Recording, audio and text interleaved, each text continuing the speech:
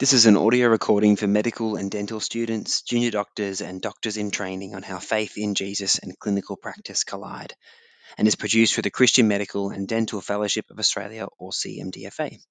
My name is Ben, and thanks for listening. Today we will be discussing the topic of faithfulness, and I'm joined by Dr. Jeremy Beckett. Jeremy is a Christian GP based in Geraldton in Western Australia. Jeremy has been in and around CMDFA for the last 20 years and has worked in general practice, anaesthetics, emergency medicine, and medical leadership, and currently serves as the medical director of the Aboriginal Medical Service in Geraldton. Jeremy, along with his wife Bethany and their 4 kids, have recently returned from 5 years of medical mission work in Timor-Leste, where he led a health and development NGO called Maluk Timor. So thank you very much for joining us, Jeremy. Yeah, thanks for having me on, Ben. So how did you and your family end up in Timor-Leste, and what were you doing there?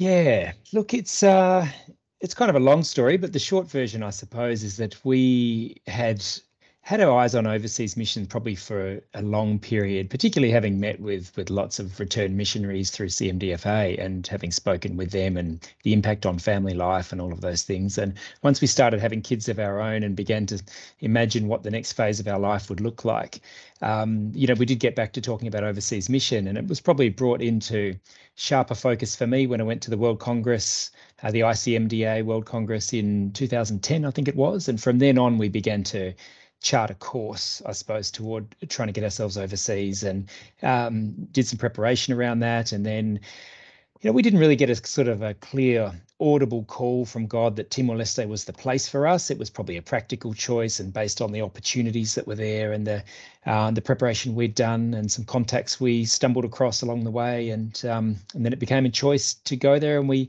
wanted to go for at least 5 years and sort of stick in as best we could with our kids, and ended up coming home about 18 months ago after that 5-year stint. For those listening who don't know, CMDFA, or the Christian Medical Fellowship in Australia, is part of a wider group of organisations, which Jeremy mentioned, the ICMDA, or the International Christian Medical and Dental Association. It's quite amazing to be part of this global family. And Jeremy, why are we talking about faithfulness today? Yeah, look, it's a funny one, isn't it? I mean, faithfulness, maybe it's an unfashionable or a bit of a countercultural idea at the moment. I look around and it seems to me that faithfulness isn't all that highly valued now. When you think about people's approach to their careers, most people of our generation are looking to change jobs or change careers as frequently as we can manage it, really. Obviously, there's an approach to relationships in a secular sense that faithfulness is perhaps not as central to that as it once was. And actually, when I even think about, I guess, commercial relationships, I'm fascinated by this idea of like a loyalty tax that some of our companies apply to us. And by that, I mean that, they seem to offer a better deal to a new customer than to an established customer. And so we're actually encouraged to go and change our various subscriptions to different companies as often as we can to try and take advantage of that new customer bonus. And so it's almost like faithfulness is something that just isn't really valued or thought of in any great way, in our current context. And yet it just is such a core idea to us as a, trying to walk as a faithful Christian, that God is faithful, and he's faithful to an unfaithful people, and he asks us to serve him faithfully. And so, yeah, it's something I guess I have been reflecting on a little bit and how it applies to me. Yeah, so what has been your experience of what it means to be faithful? Yeah, well, look, I mean, obviously it's kind of a humbling conversation to have, Ben, because, faithfulness is really something we ascribe to God, and anything we do in imitation of that is only ever going to be just a shadow. Obviously, we bring our brokenness and our flaws to that. But I guess for me, I've been challenged in that area, having gone through some fairly challenging seasons over the last few years, and faithfulness was something that really became central to me in terms of understanding how I could serve God through that. And there were a few instances where that was really brought to the fore. One of those instances was when I was in Timor-Leste, and things had really not gone to plan for us. So we'd gone there and initially taken over leadership of what was basically a charity hospital, or sort of like a mission hospital.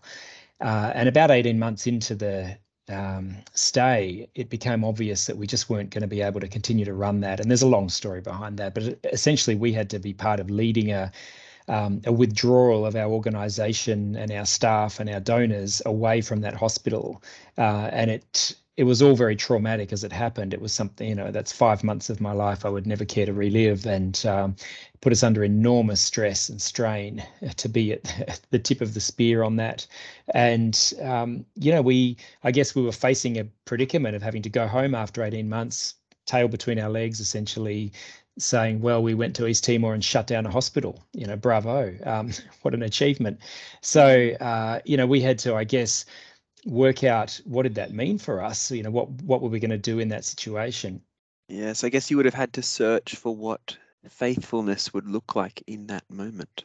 Yeah, and look, to be honest, we weren't sure because was faithfulness just going to mean just hanging on doggedly and refusing to sort of bow to circumstances, or to refuse to bend? Is that what faithfulness would look like, or would it be to respond in a different way?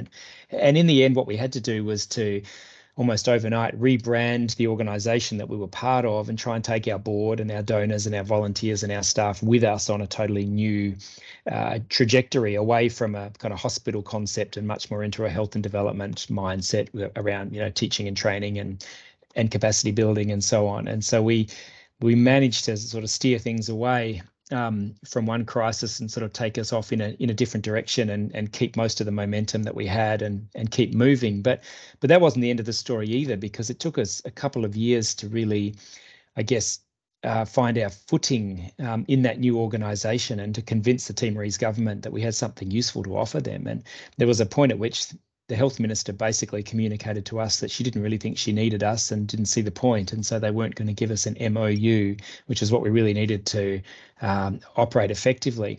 So, it's one of those things where it's darkest before the dawn, isn't it? But there was this sort of sense that it was all going to come to nothing, and that we were, having led this group of people through this whole experience and now marched them out into the middle of the desert, we were basically just going to die there because there was no future for where we were taking them.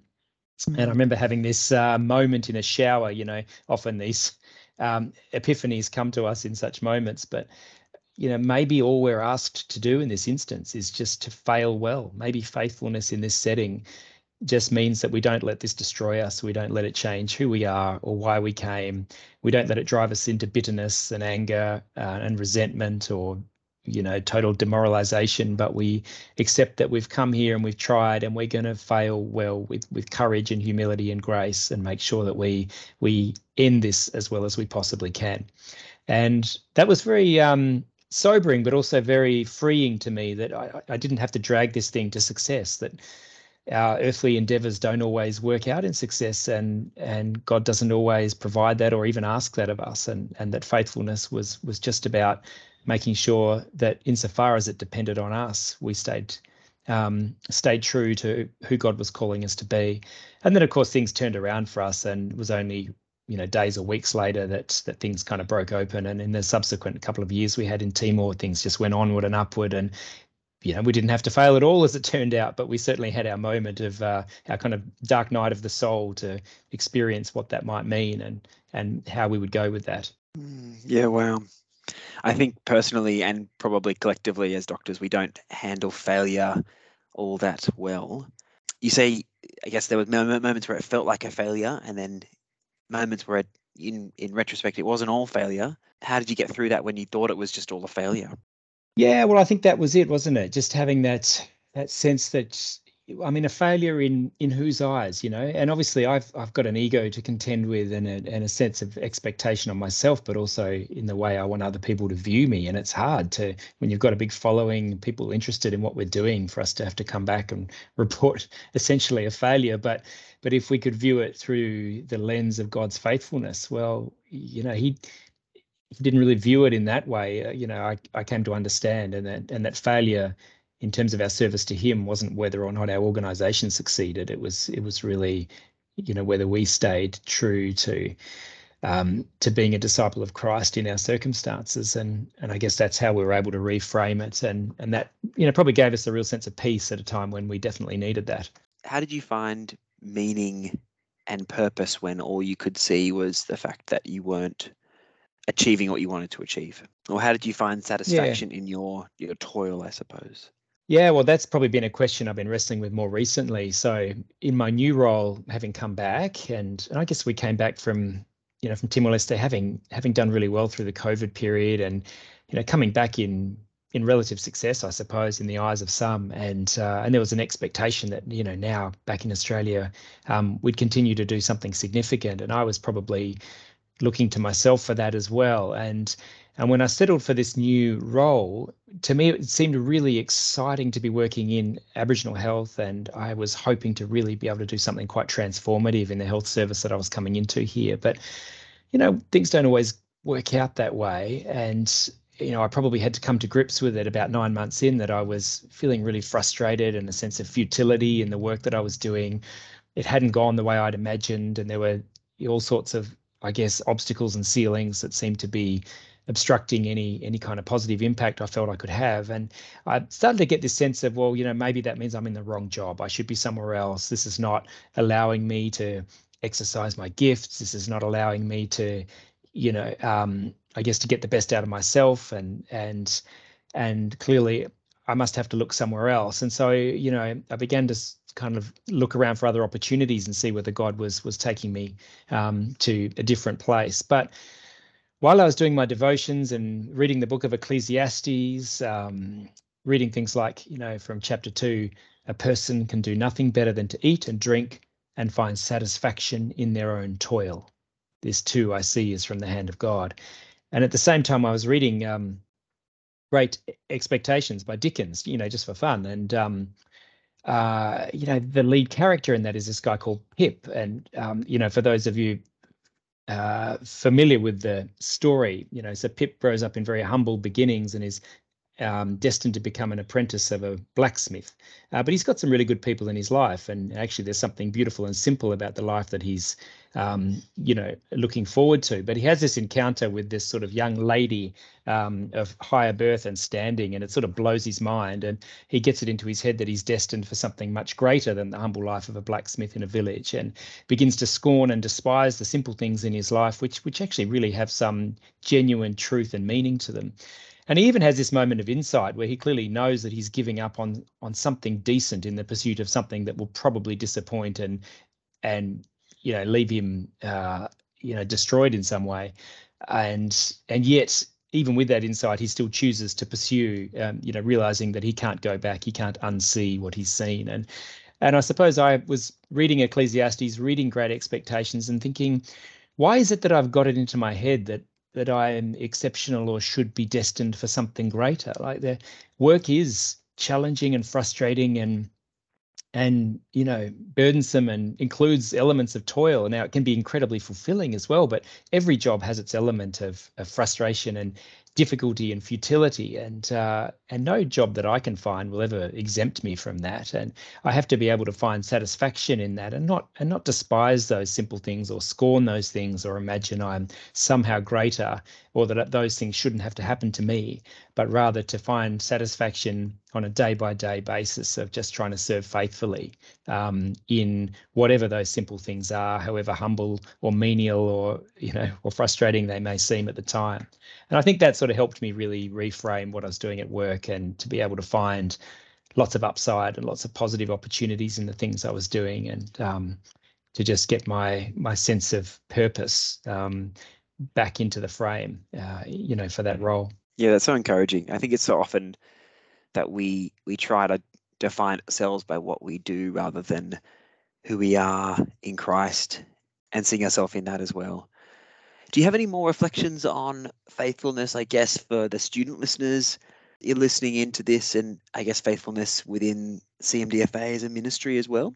Probably no more than you, Ben, in a sense that we can both remember what it's like to be a student, and remember wrestling with that futility, wrestling with the sense of, why am I even learning this stuff?